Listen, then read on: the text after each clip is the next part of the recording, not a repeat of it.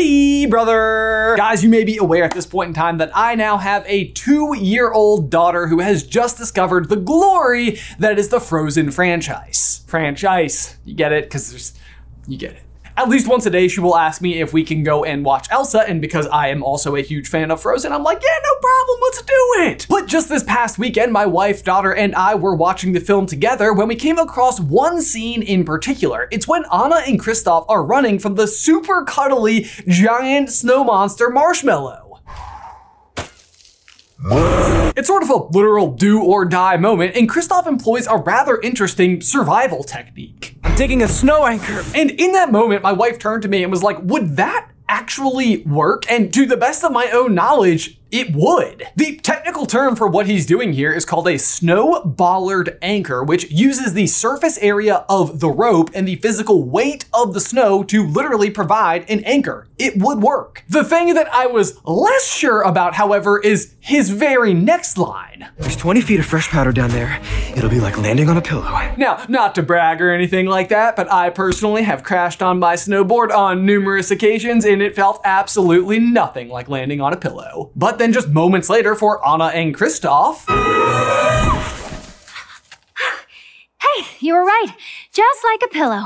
And while I'm more than willing to give a pass to a movie that also features a talking snowman and ice powers capable of creating an eternal winter, I was just personally still curious to know whether or not this was accurate. Can you safely fall in fresh powder? And turns out it's totally a real thing. And 100 to 200 feet, no problem at all. In fact, back in World War II, there was a British tail gunner by the name of Nicholas Alcamaid who survived not just a 200-foot fall, but an 18,000-foot free fall without a parachute. This was because his plane was going down, his parachute had already burned up, and he had made the decision to just jump instead and landed in fresh powder and survived with nothing more than a sprained leg. Now, for clarity, please do not take this as any kind of an endorsement to go and jump into powdered snow from any height whatsoever. But the point I'm actually trying to make is now I'm perfectly okay with the idea that Anna and Kristoff fell 200 feet into fresh powder and were completely unharmed. But this bit of light research kind of got me curious. Like, inside of the Frozen franchise, they're dropping all sorts of different kinds of facts. Who's into trivia? I am. But is Olaf right? And what other nuggets of truth are hidden inside of Frozen? Well, today we are going to fact check both films. Let's do it. Hey, brother! Okay, right out of the gate, let's start with the fun one. Did you know wombats poop squares? This one is actually true for some reason. Wombats do actually poop squares, which is incredibly novel and incredibly easy to prove. Just simply look. But once you know this to be true, the question starts to become, well then, why? Like, what evolutionary reason might there be for wombats pooping squares in particular? I'm gonna go with the highly scientific squarular intestines. Probably. Well, it turns out I am not completely alone in this sense of wonderment, and scientists have in fact dissected a wombat that had been struck by a car, which is a detail that is literally included in the article. Apparently that's important to know. The real question is if there's anything else we should be aware of. Like, did we get a plate number on that vehicle? Does he have any friends or families we should be informing? Turns out, no to both of those questions. But what the scientists discovered is that they do have a rather unusual set of muscles that allow for this phenomenon. And before you ask, of course they constructed models that would simulate the way that the different body muscles would like expand and contract in order to create this particular outcome. Geez, it's basic rhythms of digestion, but I guess that's more of the how rather than the why. The theory here though is that wombats, like many other creatures, use their poop in order to mark their territory, and because it is square poop, it is less likely to roll away from where they produce the waste, and therefore more accurately mark their territory. Moving on from fecal matter though, let's now talk about blinking, apparently 4 million times a day. Did you know we blink 4 million times a day? This feels like the kind of fun fact you would hear in high school at the cafeteria where the kid across from you was like, hey, did you know we blink 4 million times a day? And you'd be like, wow, that seems like way too many. And they'd be like, no, it's totally correct. They'd probably make some kind of an argument like, no, you just blink so fast, you don't even realize you're doing it. In fact, you're blinking right now. But don't listen to that kid because no, you're not. People actually blink closer to 15 to 20 times per minute, which translates to about 14 to 19,000 blinks per day. But this all comes down to your own individual BPM or blinks per minute and how long you're awake each day. Either way though, Olaf's quoted 4 million, way off. Sorry, Olaf. However, I'm now much more aware of my own blinking. Moving on though, question number next is, does water have memories? What's that thing you say, Olaf? The thing. Oh, my theory about advancing technologies is both our savior and our doom? This is a kid's movie, Olaf, okay? Don't remind us. The thing about water. Oh, yeah. Water has memory. Yeah, this one I was particularly interested in examining because it's really central to the overall plot of the movie. Atahalan is like the Earth's hard drive of memories frozen inside or into a glacier. This is critical to the overall plot. In-universe water absolutely does have memories. Elsa is able to freeze water into different shapes from the past and learn what actually happened from them. And of course, then there's just Olaf himself, who is just like a walking, talking snowman made of ice and memories. Even beyond that though, it is the Northuldra people in particular who know the legend of Atahalan. Alas, only Atahalan knows. And when the Northuldra people learn that Anna and Elsa are in fact of the Northuldra by way of their mother, they break into an actual Scandinavian herding song. This kind of song is called culling and is the same song that we actually hear before the opening sequence in the original Frozen film. But as they're doing this particular chant, you may come to notice that the Northuldra people are actually forming the physical symbol that is represented on the Heart of Te Fiti in Moana. This is the very thing that the ocean, aka the sentient body of water, is quite literally attempting to return. So like, does water actually have memories is a huge overall question to get to the bottom of. And the thing that I found to be the most interesting while researching for this video is that out here in the real world, there is a French scientist by the name of Jacques Benveniste? Jacques Benveniste? Veniste? Probably.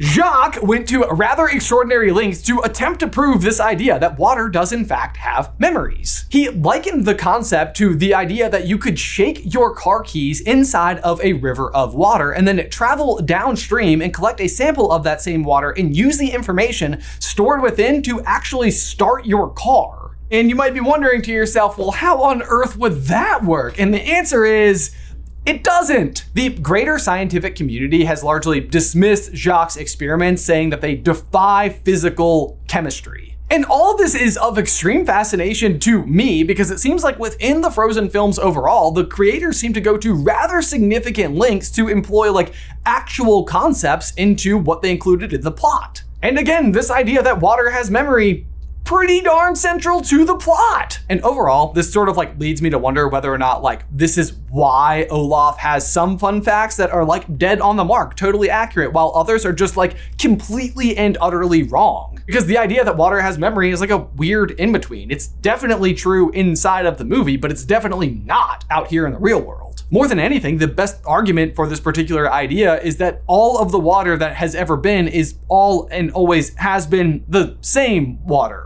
I feel like Olaf actually says it better. The water that makes up you and me has passed through at least 4 humans and or animals before us. I know this sounds gross, but this one is actually true, and the estimate might actually be higher than 4. Obviously, the water cycle breaks it down a lot, and us humans filter it even more than that. But think about this. All of the water on Earth is the same water that has always been here. So oddly, while we don't actually really need to all that much, we don't really create any new water. If anything, we've actually lost very, very small amounts of it to space. Weird. But as long as we're talking about kind of gross but otherwise interesting claims, let's check a few more of Olaf's, like for example, Did you know gorillas burp when they're happy? this one is also actually true. Gorillas do in fact burp when they're happy. But what also tends to make most creatures happy is having a full belly, and having a full belly also typically causes you to, burp. So I won't lie, at first I was a little bit disappointed by this particular fun fact because it was like, well, are they happy or are they just full? Clearly some recontextualization has been happening here for just sheer click value, but I did some further reading and that's not actually the case. Gorillas will in fact burp for anything that makes them happy, like simply relaxing or just contentment. It's actually even a form of cheering amongst gorilla groups, which, fun fact, are referred to as troops. Incidentally, if this fun fact also applies to human beings, then I have to tell you that my brother Jay is probably one of the happiest people that you ever met. If you know, you know, #JayBurps. Just for the record, he did give me permission to make that joke. I don't know if you heard it, but he did just burp.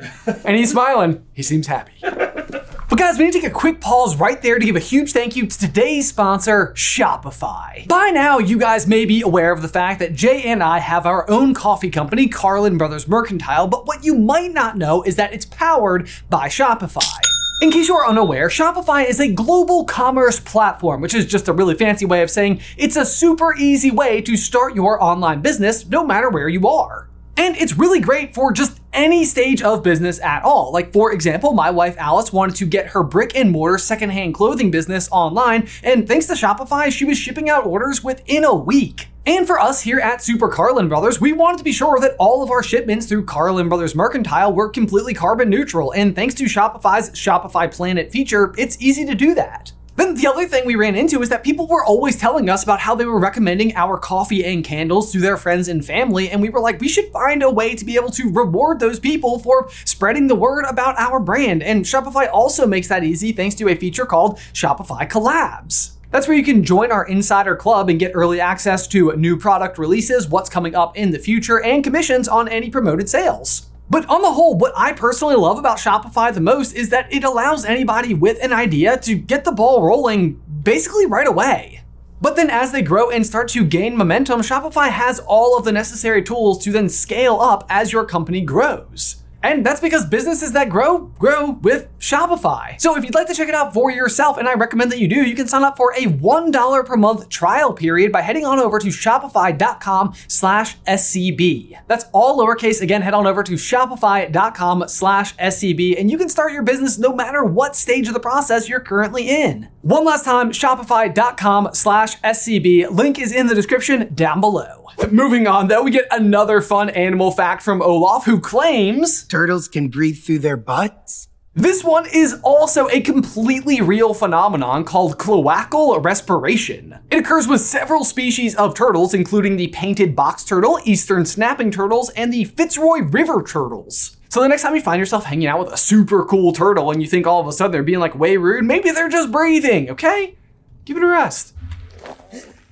Moving on from that though, we have yet another fun fact from Olaf. Did you know men are 6 times more likely to be struck by lightning? This is technically true, but there's a small caveat. And that's because there's nothing about specifically being male that like attracts lightning to you. It's more just simply the fact that historically speaking, men have found themselves inside of like locations that may be more prone to lightning attacks. He says as if lightning like attacks intentionally.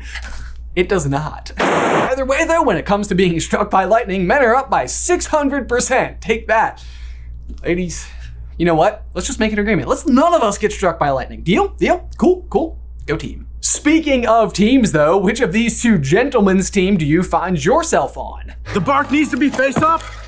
Down is drier. Now this may just feel like a 3-second debate by two non-essential off-screen characters, but let me assure you that in Norway, this is a very real conversation. Basically, there are two arguments. If it is humid outside, then you stack with the bark facing up to protect from moisture. On the flip side, however, if it is dry outside, then you can stack with the bark down because that allows the wood to dry faster. Although to be absolutely crystal clear, the bottom row, you always stack bark down. I mean, we're not animals, right? Unless, of course, burping brings you joy, in which case we have a little bit of room for some gray area.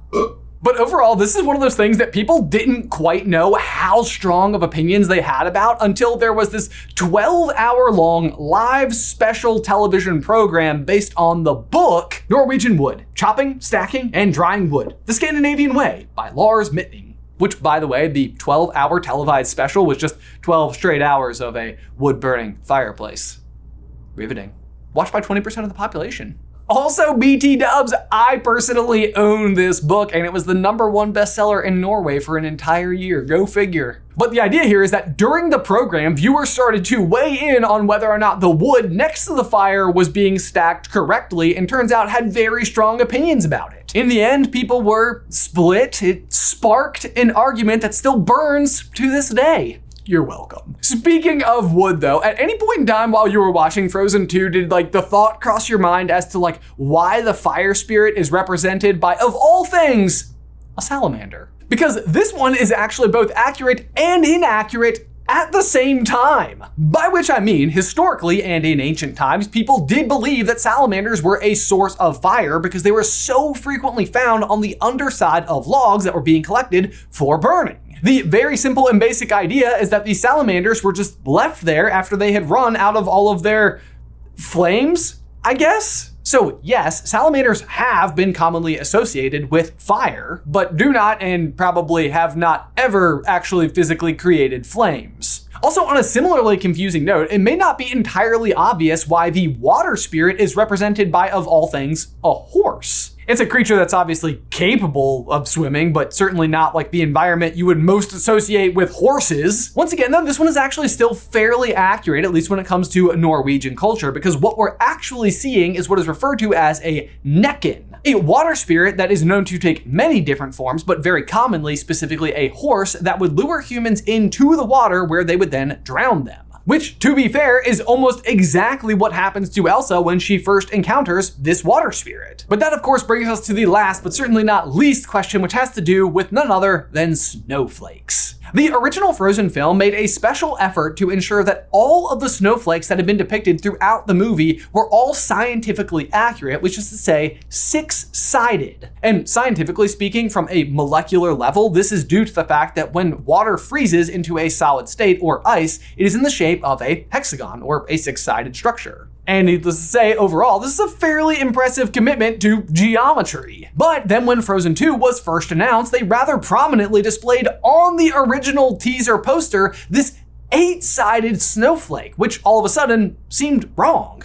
Are they just giving up on one of the, coolest, fun facts from the original movie, or what? In fact, Neil deGrasse Tyson himself weighed in on this particular topic. Dear Disney, you got it right the first time. Water crystals have hexagonal six-fold symmetry. You still have a few months to fix your #Frozen 2 movie poster, unless the sequel takes place in another universe where water crystallizes to different laws of physics. But alas, once we entered inside of the movie, we came to discover that this is not a snowflake at all, but instead a compass, commonly known as Vegvizir. This is often mistaken as a symbol of the Vikings, but is instead an Icelandic symbol that does have 8 sides and does also kind of look like a snowflake. And inside of the movie, it may be interpreted as representing the 4 different elements: Air, fire, water, earth. But more specifically, or even thematically, is that the function of this compass isn't to point you north, but instead to help you find your way. Specifically if you find yourself lost inside of bad weather, and even if you don't know your way. And this is a helpful bit of information when you consider what Elsa is up against inside of the movie. While she is journeying to a specific place, the thing she's actually looking for is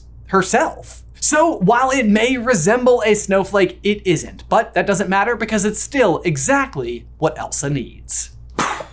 There you go, guys. Hopefully that answers any of your burning questions from the Frozen franchise. If you have any more, be sure to let us know in the towel section down below. Otherwise, be sure to like this video and subscribe to the channel if you haven't already. If you'd like to find out who Kristoff's parents actually are, you can check out this video right over here. But otherwise, until next time, bye.